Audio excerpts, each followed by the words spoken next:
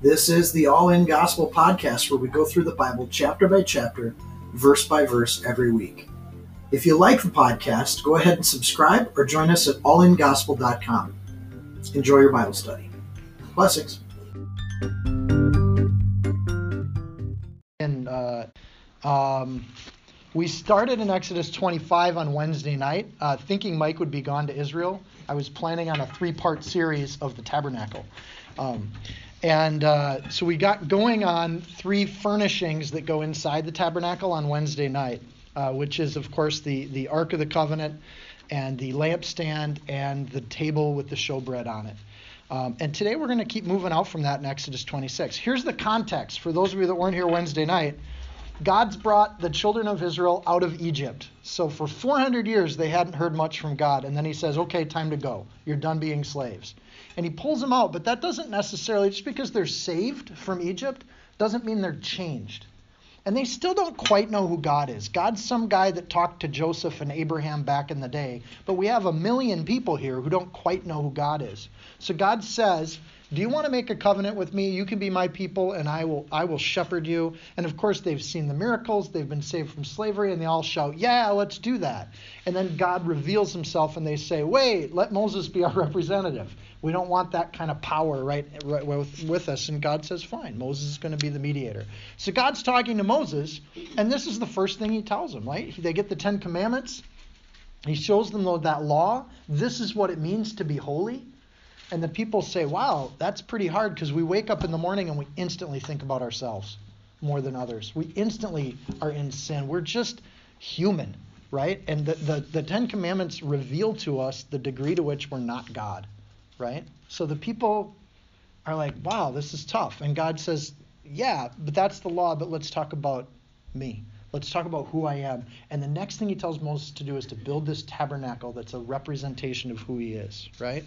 And I like that we just sang House of the Holy One, right? That you have called, I have come to the house of the Holy One. This is a good place for us to be, this house. Hebrews 8:5 says they serve a copy and a shadow of the heavenly things. For when Moses was about to erect the tent, the tabernacle, he was instructed by God, saying, see that you make everything according to the pattern that was shown you on the mountain. There's a pattern to this tabernacle that matters to God. And Moses just on faith does the pattern, even not seeing the revelation of Jesus Christ.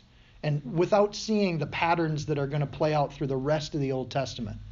Patterns like gold is always associated with heaven. Silver is always associated with an exchange or a redemption or a purchase, right? Bronze is always associated with sin or impure, right? And I think on Wednesday night I said it was brass and tin that got mixed. Katie corrected me. It's copper and tin that get mixed to make bronze. So it's an impure metal. So we have these patterns that Moses knows nothing about. He just does it on faith and he builds it. And throughout the rest of the Old Testament, we see these patterns and these associations get formed, right? But if God wants to fix what happened in the Garden of Eden, where he can't dwell with humans because of the sin, the tabernacle is this first step to show us what it's like to dwell and abide with God. He comes to us, right? And this is what that looks like. So when we enter his courts, we know what it looks like. He starts from the inside. There's the law, and on top of it goes a mercy seat. Out from that is a table with showbread, which is about fellowship and eating together and dining together, and then there's a lampstand with a light on it. So you've got these 3 parts to what it's like to be with God. These 3 elements of God, 3 relationships with God that we have, right? And over that, we're going to have one tabernacle, one tent that goes over all 3 of those things. 3 in 1, just like the nature of God. It shows us a little bit of heaven and what that's supposed to be like. So we'll start in Exodus 26. That's where we pick up. We're building the tent, and we have 4 layers on the tent. Kind of like when you go to bed at night and you have 4 layers of blankets. There's 4 layers of tent over these 3 furnishings that are in the middle. Moreover, you shall make the tabernacle with 10 curtains of fine woven linen and blue, purple, and scarlet thread. On Wednesday night, we talked about how valuable that thread was and how expensive that dye was and how hard it was to get those colors back in that time. This is an ornate inside. With artistic designs of cherubim, angels, you shall weave them. The length of each curtain shall be 28 cubits, and the width of each curtain 4 cubits, and every one of the curtains shall have the same measurements. Okay, So we're reading an instruction manual for Sunday morning today. It's easy to read over this, but I'm going to venture to say, if you bear with me through this teaching today, like David, when you meditate on God's word, you see things that are there to see, but you got to stop and not just read past all the cubits. You actually have to try to picture it a little bit. So we're going to do that this morning. Why do we do this? Because if this is the tent where God sits, I want to know what it looks like. So when I go to heaven, it doesn't feel like a foreign place. It feels like coming home. And I think that's why we got a tabernacle, so that we can know what it feels like to come home. This is what it's going to be like. So 5 curtains, verse 3, shall be coupled to one another, and the other 5 curtains shall be coupled to one another. So 5 and 5, just like the 10 Commandments, only they're going to be coupled together. What this amounts to for us is about 14 meters by 2 meter strips. So they're these big, long strips of fabric, like a roll at Joann Fabrics, right? So you get these big, long rolls. And then they have clasps on the sides that couple them together. So they're going to be one curtain all when you mix them together. Verse 4, you shall make loops of blue yarn on the edge of the curtain on the selvage of one set. Selvage means the end. So you're tying 5 of these strips together. And at the end, the selvage, you're going to make this blue yarn that ties the 2 sets together. So you've got one big white curtain tent. 50 loops you shall make in the one curtain, and 50 loops you shall make on the edge of the other curtain that's on the end of the second set, that the loops may be clasped to one another. And you shall make 50 clasps of gold, and couple the curtains together with the clasps, so that it may be one tabernacle, one tent. The curtains then are what you see from the inside. So if you're standing on the inside, and not very many people got to go inside, we'll see that in later chapters, right? The Holy of Holies, one high priest per year gets to go in. The holy place, they're going in just to change out that bread, and then they're out of there. But when you're in that place, the rest of Jerusalem has to take it on faith that this is a beautiful place. They don't get to see the inside. But we get to kind of imagine what it looks like because we have the word in front of us, right? There's no red or black that's visible in here. It's all white, gold, blue, purple, and then the little scarlet threads, right? So, I'm sorry, there's no black visible on the inside. The angels, they don't tell us what they look like. He lets the artists design those, so we don't know what the cherubim would have looked like in these curtains. But you essentially have this space that's just beautiful. So God has 3 furnishings in one room, and there's only a single veil that's going to separate God from man. But in this point in the instructions, the veil isn't there. This is just the holy place or God's presence, right? We have the law in the ark. We have the table of fellowship. And we have this light that lights them all, right? This light or eternal light that's there. We have 3 natures to God. There's no statue. Like all the other pagan religions at this time, there's a statue of a god in the holy place. In God's holy place, there's no statue. The closest we get is on top of that law is a mercy seat. We get an empty chair, right? With this hope of things to come, that somebody might fill that chair someday, right? There's a promise. There's not a statue, right? So we have these manifestations of there. Some people would say the ark, the table, and the light represent the Father, Son, the Holy Spirit, right? We talked about that Wednesday night a little bit. What I want to talk about now, though, is that linen. There's this fine linen that covers everything. And from here forward, every time we see linen, we're going to have it associated with righteousness. Clean white robes, right? And even when we see cartoons of heaven, you have angels in little white robes, right? But that image comes from somewhere. It comes from the Bible, and it kind of starts here, that this entire area being draped in a fine linen is what's going to happen from here forward in the Old Testament. In 1 Chronicles 15:27, David clothes himself in fine linen so that he can carry the ark, right? The priests are clothed in fine linen in Psalm 132:9 and later in Exodus 28. When you see angels or Christophanies throughout the Old Testament, it's interesting. Every single time they mention what they're wearing. It's like when you meet someone and say, they were wearing jeans and a shirt, like it means something. But in the Bible, it does. What someone is clothed in matters because it tells us something about their inner character, right?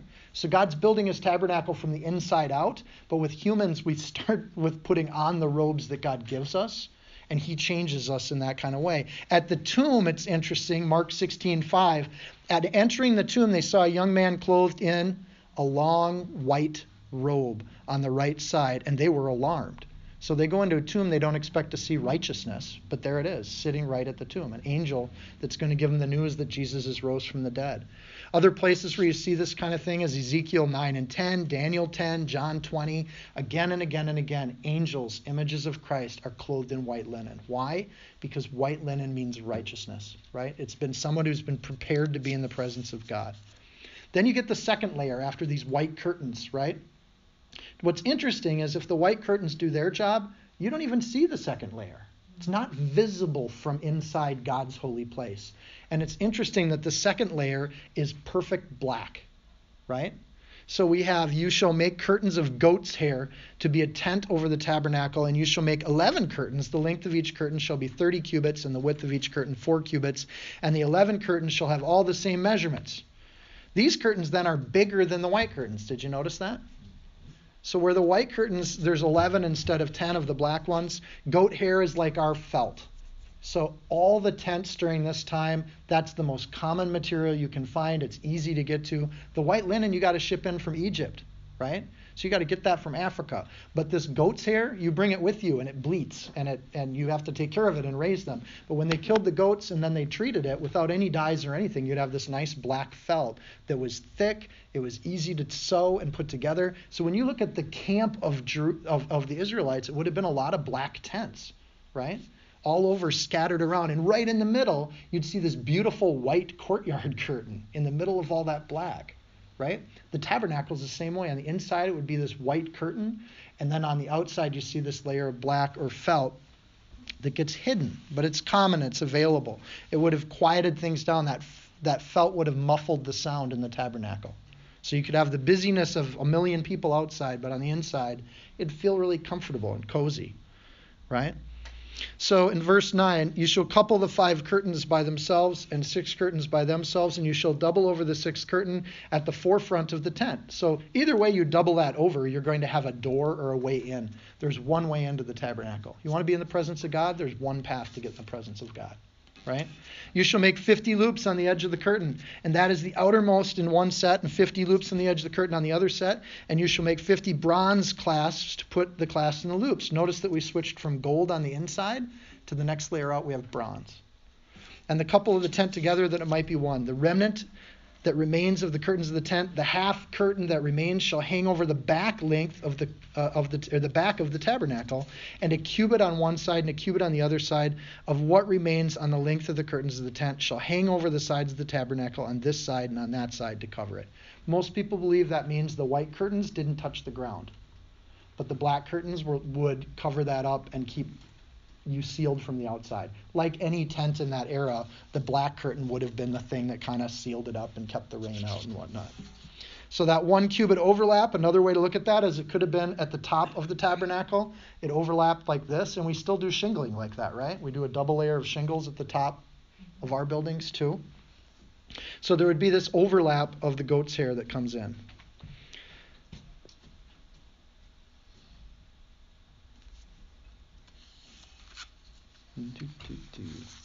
What that means is, even though the white of the curtain is there, if you now picture yourself inside the tabernacle, it's a dark place. There's no light that gets in through that goat's hair. No natural light that gets in. And we haven't lit the lampstand yet, so we have a dark place that needs a light, right? And throughout the Bible, look for those kinds of references where they say we need a light in a dark place. It's often right next to a reference to the tabernacle, right? That light represents the Holy Spirit or will, that God's presence is the thing that's going to fill this. In other words, heaven without God is not heaven. It's just a dark place, right? But when you bring in the light and the life of God, then it illuminates and becomes amazing, right? And that gold, the light bouncing off the gold, all the gold pieces inside the tabernacle, it would have been stunning, right? I like candlelight to start with, but put candlelight next to gold and lots of it, and it just sparkles and radiates off of everything. The white curtains would equally bounce that light around the room. And there's going to be 7 lampstands that go in this tabernacle, right? So it'll be fairly well lit. And without humans in the tabernacle, there's no shadows, right? So it just kind of builds that way. The screen then is going to be made for the front, and we'll see that in 36. At this point, there's nothing that blocks the entrance of the tabernacle, right? We need another piece that's going to block it. At this point, the door is open, right? So, and you look down to verse 36, you can see where they build that screen later. But right now, there's nothing that blocks. That black goat's hair doesn't block entrance to this presence of God. God then rules from here, and he's going to rule here. What's interesting is we see that he rules here for eternity. If you look at Isaiah 16:5, in mercy shall the throne be established, and he shall sit upon it in truth in the tabernacle of David, judging and seeking judgment and lasting righteousness. This place, this model that God's building, has a hope to it that there's going to be somebody that this is from where God sits. And when we look at Revelation, we see really similar images of this mercy seat, this place. These 7 lampstands show up there too. So if the entire tabernacle is about an eternal king, and we don't have a tabernacle today, we got to look at the New Testament to see how Christians kind of handle that and what we do with that. But there needs to be an eternal king, because every high priest from Aaron all the way through is dead. We need a high priest that doesn't die to have an eternal throne of judgment. It has to happen, right? So the Jewish people for 1,500 years get to carry this model around. Pretty soon they get tired of carrying it and they build an actual temple that doesn't move. But the idea is there's this place that's all built in hope of a king and a high priest that will never die, that will rule in all eternity, right? So when Jesus raises from the dead and we have this person that's claiming that he's God himself, we have an eternal person that can actually fill this role. This explains why thousands of Jews became Christians immediately after the resurrection, right? Peter talked in the tabernacle and explained this to people. Multitudes came into the faith right off the bat, because those were the people waiting for their eternal king, and there's an eternal Jesus ready to go. The third and fourth layers of the tabernacle, we have 2 more layers of the tent. They're both mentioned in one sentence, like they're not even that big of a deal. But let's picture this for a second. Verse 14, you shall make a covering of ram skins dyed red for the tent, and a covering of badger skins above that. Ram skins would have been like our deer or a lambskin, incredibly soft, supple, unique. They actually would take dye. Really, this is the kind of leather you make your sofa out of. It's kind of leather you just want to sink into and be there. It's very comfortable, but it also increases the value of this tent, right? It's not just goat's hair.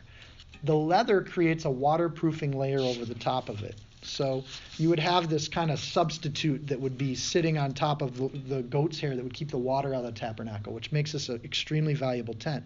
Badger skins is a tough word. It's takash. Most scholars don't think that these are actual badgers, because we have badgers in Wisconsin, but they're not in the Middle East. Most people believe this is a kind of sea cow, porpoise, or seal.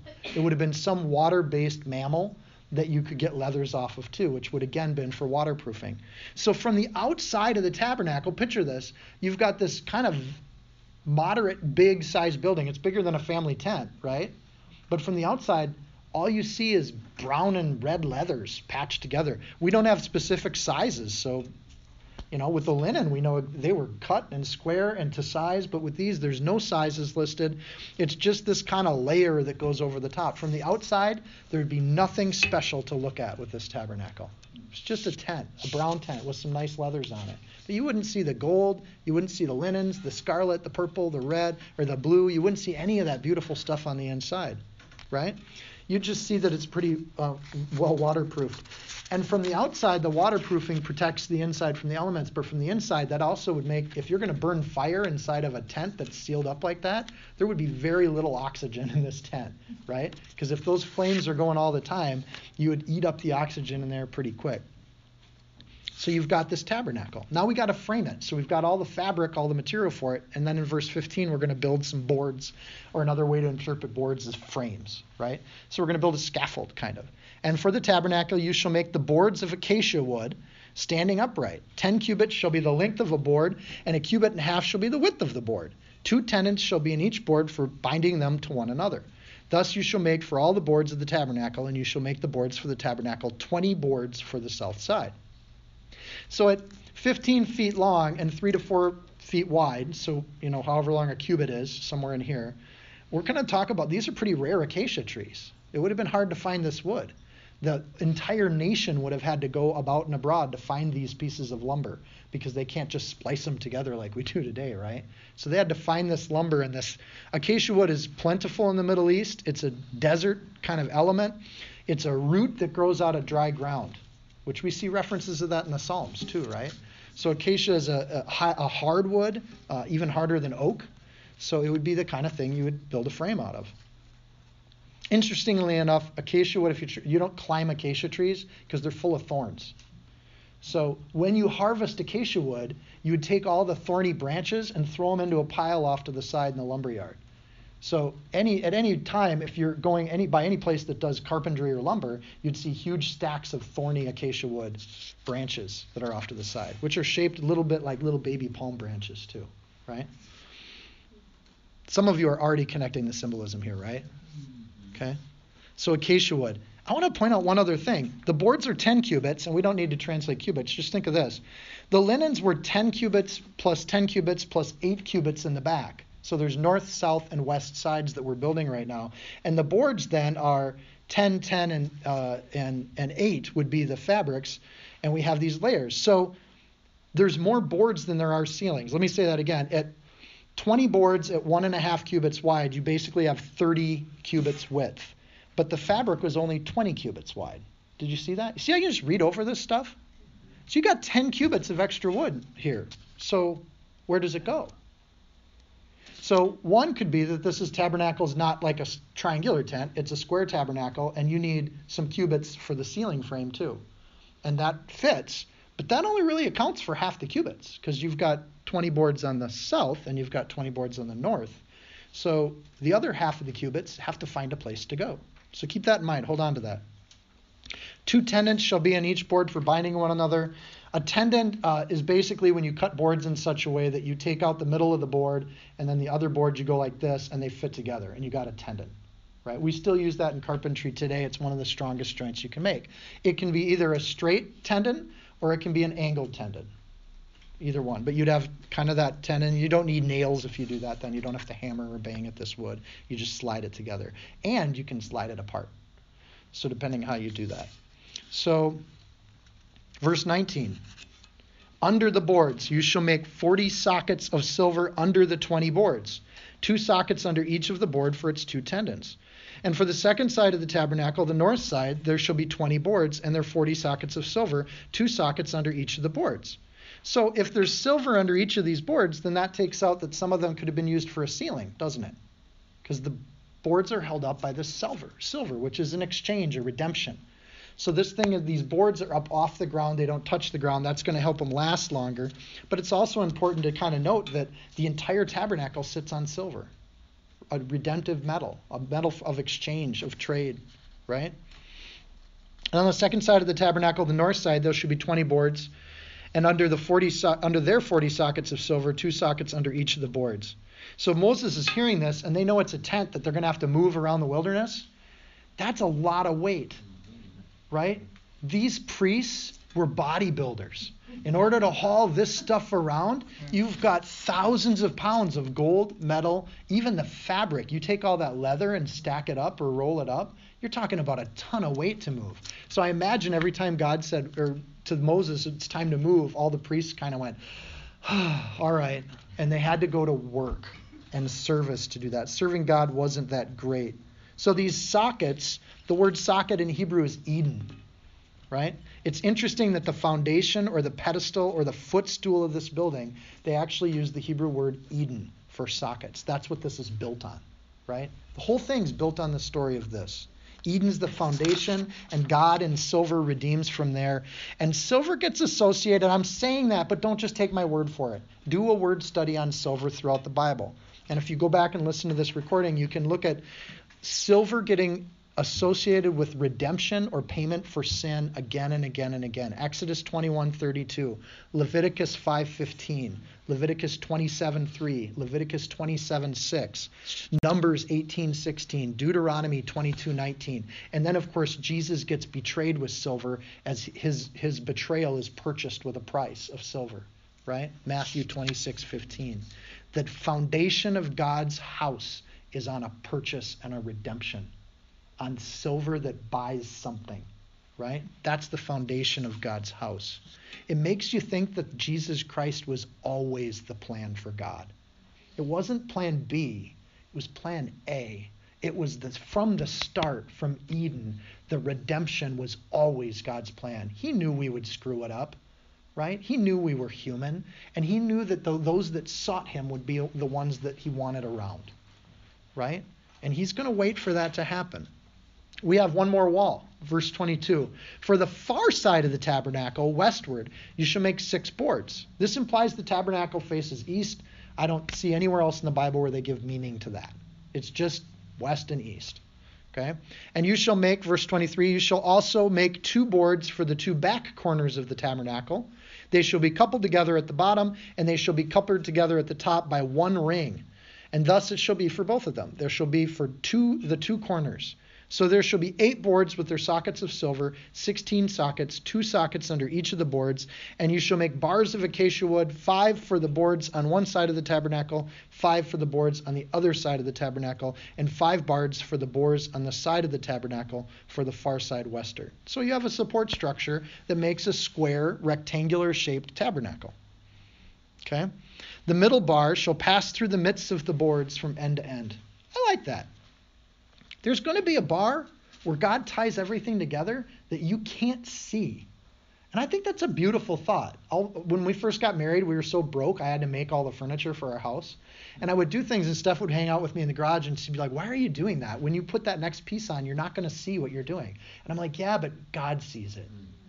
And sometimes you do things for his glory, not to where it's seen. I love dovetail joints because they're really hard to do, but people that do them do it for the structure itself. They do it because it's high quality, right? And this tendon, this verse 28, the middle bar shall pass through the midst of the boards from end to end. When God assembles something, he does it the right way for strength, for endurance, because it lasts, and it doesn't need to be seen. Some of the craftsmanship is hidden, and they go through the midst of the boards. Also a really hard joint to do. You shall overlay the boards with gold and make their rings of gold as the holders for the bars, and overlay the bars with gold. And you shall raise up the tabernacle according to its pattern, which you were shown on the mountain. We keep seeing that. It's like a chorus for these chapters, according to the pattern. The pattern matters. Moses has seen it, apparently. We get the words for it. So you've got 20 cubits north, 20 cubits south, and now there's a 6, or with the 2 corner pieces, there's 8 cubits on the west side. So you can imagine kind of this rectangle. The silver and gold, if you think of the putting the gold on top of these boards, it's probably upwards of 250 plus pounds per board.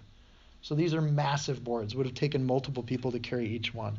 When they moved the tabernacle, there would have been a parade of priests carrying these pieces, right? So we'll couple those things together and we get it. Everything's mentioned in detail, even that there's cherubim on the inside linen.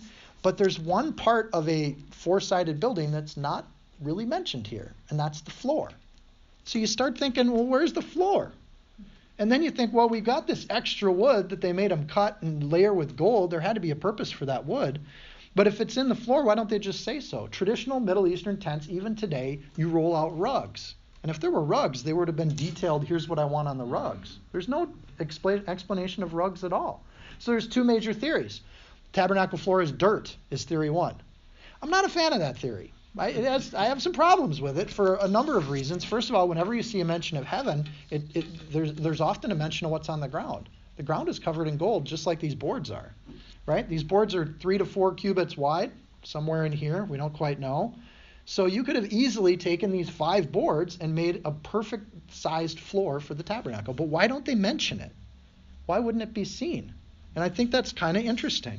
It's interesting to me that when God reveals a model of heaven, there's parts he doesn't tell us about. There's surprises that are going to be there for us. Or for anyone like David that meditates on his word day and night and wants to come into his courts with praise, for anyone that takes any time at all to think about this tabernacle and you're picturing it in your head and you think, wait, what's on the floor? And what you see on the floor then, if you think about it, is going to be either dirt or it's going to be these gold boards, gold-covered boards. So I say dirt, that's the wrong word. Dust is what it should be. There's one mention of the floor in the Bible, and it's in Numbers 5:17. And it has to do with a ritual when there's a sin that's happened, and they do this stuff, and they take this water, and it has to, and you take dust that's on the floor of the tabernacle and put it into the water, and then they use the water, and that's part of a ritual. So it mentions that there is a floor in the tabernacle. And it doesn't say dirt, it says dust. Dust is afar. Dirt is an entirely different word, and you got to jump over to Psalm 18:42 to see that it's a different word, because that's where we see the Hebrew. And in that Psalm 18:42, it mentions both dust on the wind and dirt on the ground, and it uses two different words, right? So what's on the wind by the tabernacle? Well, if you're doing sacrifices day and night right outside the door at the bronze altar, probably what blows in through that curtain is going to be dust or ash from those sacrifices, which makes a lot more sense with that thing, that you'd clean that up, and that occasionally the priests would keep that off the nice gold floors, but that it would be an ash that's pure or something that's been purified that would go into it. Just putting dirt off the ground and putting in a drink sounds like a cruel punishment to me. Taking a little dust from the sacrifices seems a lot more appropriate. That's way off track. When illuminated, when the light shines, those gold floors, I think, would have been beautiful. And here's the other thing. When you illuminate wood flooring, you can see the grains in the wood going in a direction. If you've ever seen a wood floor, you can see the grain goes in a direction. So imagine this. If you've tendoned the floorboards on the north side and on the south side the long way, you've got all the woodwork going in one direction. Now they have this west side that tendons there. You'd have the woodwork going perpendicular to that. If you look at the floor in your imagination, I don't know about you, I see a cross, right? Right on the floor of the tabernacle that they're walking on top of for 1,500 years, that God doesn't mention and keeps it concealed, that anybody who stops and meditates on it and is looking for it can see it. It's not hidden in any dramatic way. So when it's lit, that's what would light up the floor of the tabernacle. Just a theory. Or it's dirt if you go with other scholars, right? I like to think that there's a gold floor just like there's going to be in heaven, which is mentioned in Revelation, right? That you're going to see this pattern that's right there waiting for you. That the 3 pieces of furniture are on 3 sets of flooring going in those different directions, right? God knows how to frame his building, and he knows how to build his heaven, and he knows how to prepare a place. And there's some things that God's doing that are just above and beyond our ways, right? And most of Israel would not get to see the inside of this room, right? We can only imagine it because we have the word here describing it, but most of Israel would have to take it on faith that there's something amazing inside that tent that from the outside looks pretty ugly. Just like the rest of the world. That has to, when we say that there's joy in the Christian faith, that there's abundance in the journey, that God blesses us, people kind of have to take it on faith, because what they see on the outside is this ugly mug, right? But what's on the inside is what's beautiful and what they see in believers. And I think that's true too. So the heavenly work of God is going to work through this wood that's bound together, that's covered in gold, that's dressed and clothed in gold. And it's all going to work together. Romans 8:28, we know all things work together for the good of them that love God, to them who are called according to his purpose. Both the visible and the invisible serve God in this place. Why? Because God sees it. It's according to his pattern, right? Moses then has to go communicate this to everybody else, and this keeps the craftspeople busy. So apparently they learned how to do some crafts in Egypt too. There weren't just brickmakers in the crew, right? So there's people getting employed and busy. Otherwise they're just going to get in trouble. So this gives them something to do. And part of what he has the artisans do then in verse 31 is he has them make these dividers. So there's parts of God that we can get to and parts of God that we can't, right? There's parts of God that we're human. And in the presence of God, we would just be consumed or burnt up. And God thankfully puts in some boundaries and barriers, not to keep us out or out of his presence, but to protect us from his presence when we are yet sinners, right? So it's interesting. You shall make a veil woven of blue, purple, and scarlet thread, and fine woven linen, and it shall be woven with an artistic design of cherubim. I love that God just says, make some angels, but he leaves the creativity to the humans. He works with people to build this place. You shall hang it upon the 4 pillars of acacia wood overlaid with gold. Their hooks shall be gold, and their 4 sockets of silver. And you shall hang the veil from the clasps, and then you shall bring the ark of the testimony in there behind the veil. The veil shall be a divider for you between the holy place and the most holy. It's not to keep you out, it's for you, right? Frankly, I don't want to be anywhere near the law until the mercy seat has covered it, right? Because I'm condemned under that law. It's the mercy seat that protects me. And I don't want to necessarily be able to be exposed to that until it's God's timing for me to be exposed to that, right? Because I believe God loves me, right? The veil was likely light and even see-through when it was first made. Egyptian veils would have been light and see-through, and they were more of a symbolic separation, not a permanent one. However, by the time we get to Jesus' day, rabbinic tradition says the veil was almost 4 inches thick. Right? It got thicker and thicker and thicker as humans continued to have something to do with this veil, right? Not because it was in God's, we see it's not in God's instruction how thick to make it, but humans just kept making it thicker and thicker. That's a private place only for God. You can't come into his presence, right? This separates the two rooms. You've got the ark in the Holy of Holies, and then out in this other place where people were coming in every week. There's people that go into the holy place, not the Holy of Holies. But that has the showbread and the light, the Spirit, and the fellowship of God can be accessed regularly by humans, right? Verse 34. You shall put the mercy seat upon the ark of the testimony in the most holy. Thank you, Lord. And you shall set the table outside the veil and the lampstand across from the table on the side of the tabernacle towards the south, and you shall put the table on the north side. So to his right, if you're looking from God's perspective from the ark, to the right is the lampstand and to the left is the fellowship. If you're looking from the human perspective, to the right is the fellowship and to the left is the Spirit or the light, right? So the lamp is there as you enter. The veil blocks the view of the law for now, not permanently. And we have this Mosaic covenant where God can abide with humans. He can dwell with us in fellowship. He can tabernacle with us in this situation. This is where Moses can meet with God, but there's a layer of separation until, and you should put this in your columns, Matthew 27:51. The veil gets torn. How does it get torn? There's a massive earthquake that tears these foundations. Remember those hooks? They said it was attached to the 4 pillars. The only way to rip the veil is you got to almost rend the entire temple or tabernacle. So that earthquake that split, if they put that veil up the way it's described here, that veil wouldn't tear at those hooks. It would tear right down the middle, right? Because that's the weak spot, not the hooks. The gold and the silver is not just going to rip, right? So Matthew 27:51 says, having therefore, brethren, boldness to enter into the Holy of Holies by the blood of Jesus, by a new and living way, he has consecrated for us through the veil, that is to say, his flesh. Jesus has made a way for to be our high priest. Jesus tore the veil, right? The symbolism there is massive for the Jewish people. We like the veil being torn because we're post-Jesus. But imagine for 1,500 years how precious that veil was. How it signified that God could be with us, but we couldn't be next to God, but we could abide next to him, right? That veil made it so that we could be in the same space together. That's a precious thing, a sacred thing.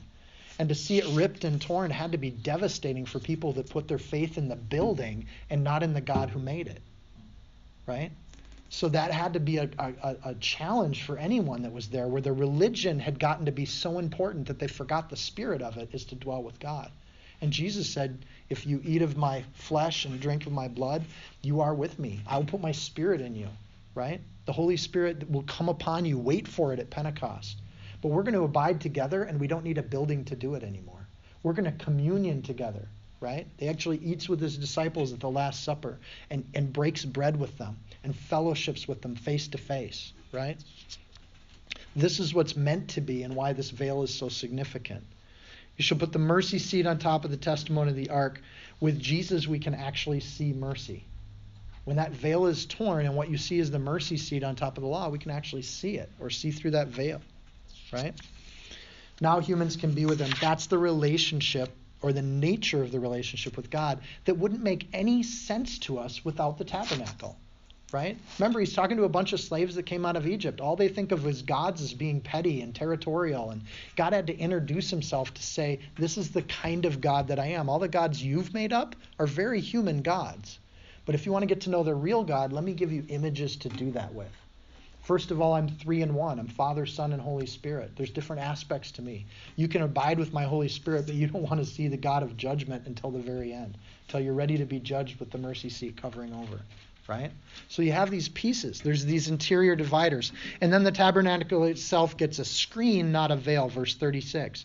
You make a screen for the door of the tabernacle, woven of blue, purple, and scarlet thread, fine woven linen made by a weaver. And you shall make for the screen 5 pillars of acacia wood, overlay them with gold. Their hooks shall be gold, and you shall cast 5 sockets of bronze on them.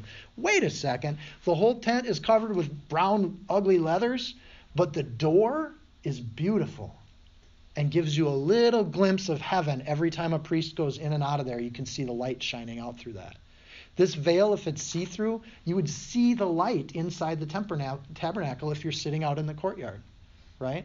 So you have this idea of this screen kind of being there. Outside, this tent looks ridiculous. Inside, it's opulent and beautiful. Inside, it's common, or outside, it's common, and inside, it's rare materials.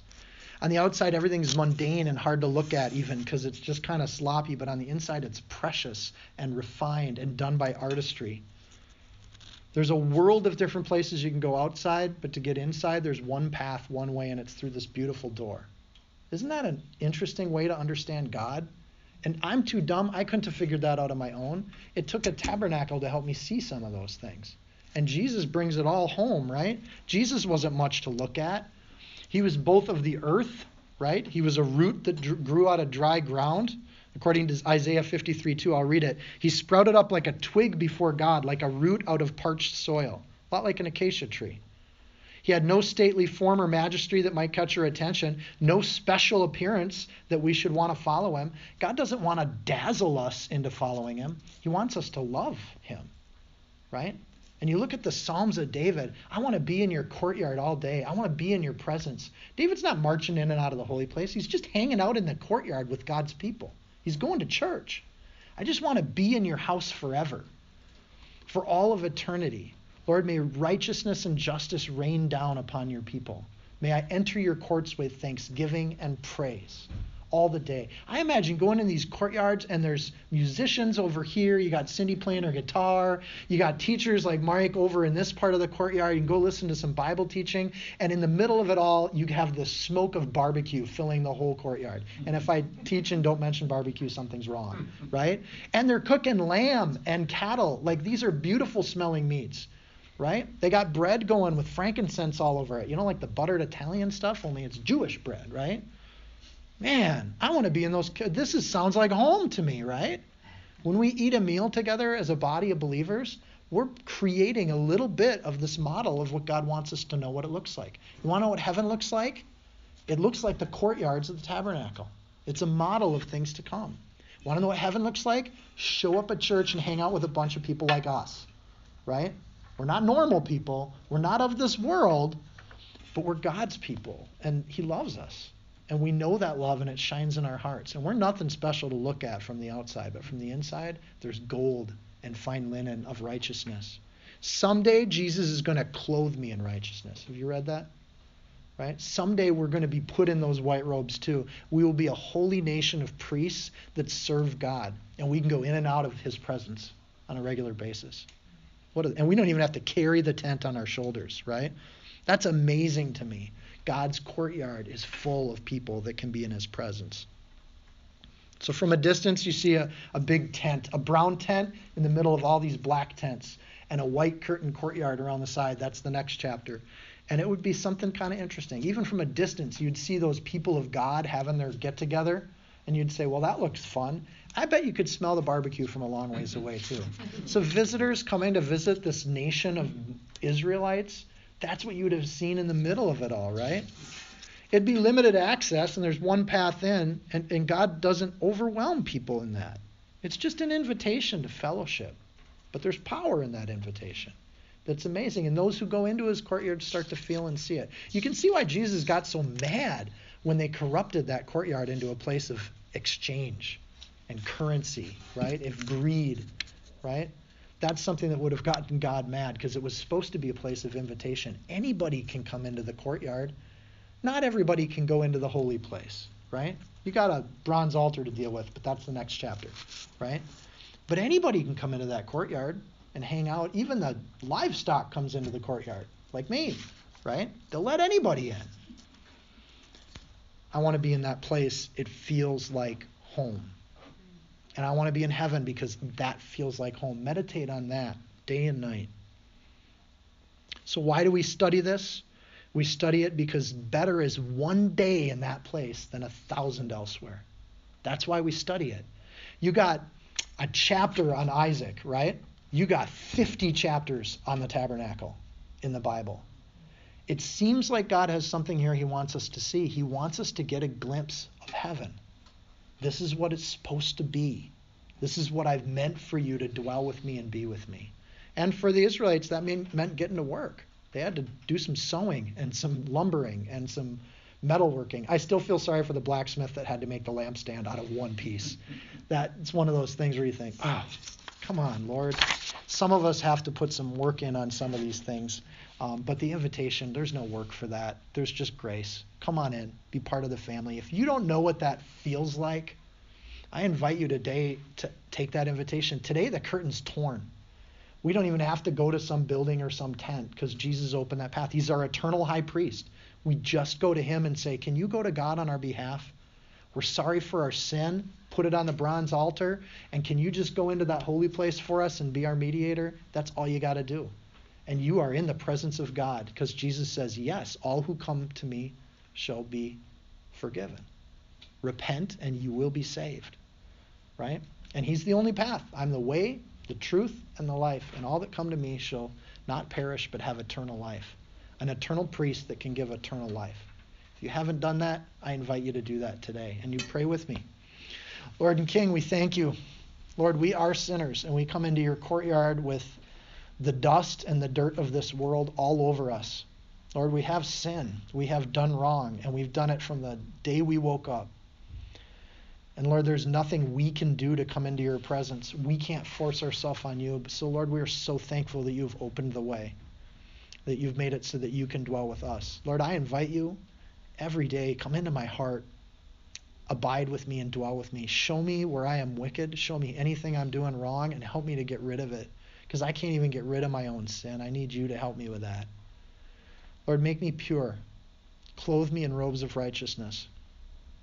Not so I can walk around and flaunt it, Lord, but so that you can be glorified. Help me to be your servant, to love those around me and love you with all my heart, mind, and soul, to lift you up as God, as Savior, that there is nothing in this world worth worshiping that is greater than you, that even compares to you, Lord. So, Lord, we pray that we can come into your courts with thanksgiving, that we're so thankful for the gift that you've given, that you've tore the veil, that we can actually see into the holy place. We can abide with your Holy Spirit. We can have fellowship with you. And Lord, we don't have to be scared of the law because your mercy and your blood covers it. You are a propitiation for our sins, and we thank you for that. Lord, bless us today and this week. Be with everyone in this room, Lord. May your Holy Spirit just light on them. May you touch them this week and be with them and go with them. In Jesus' name we pray. Amen.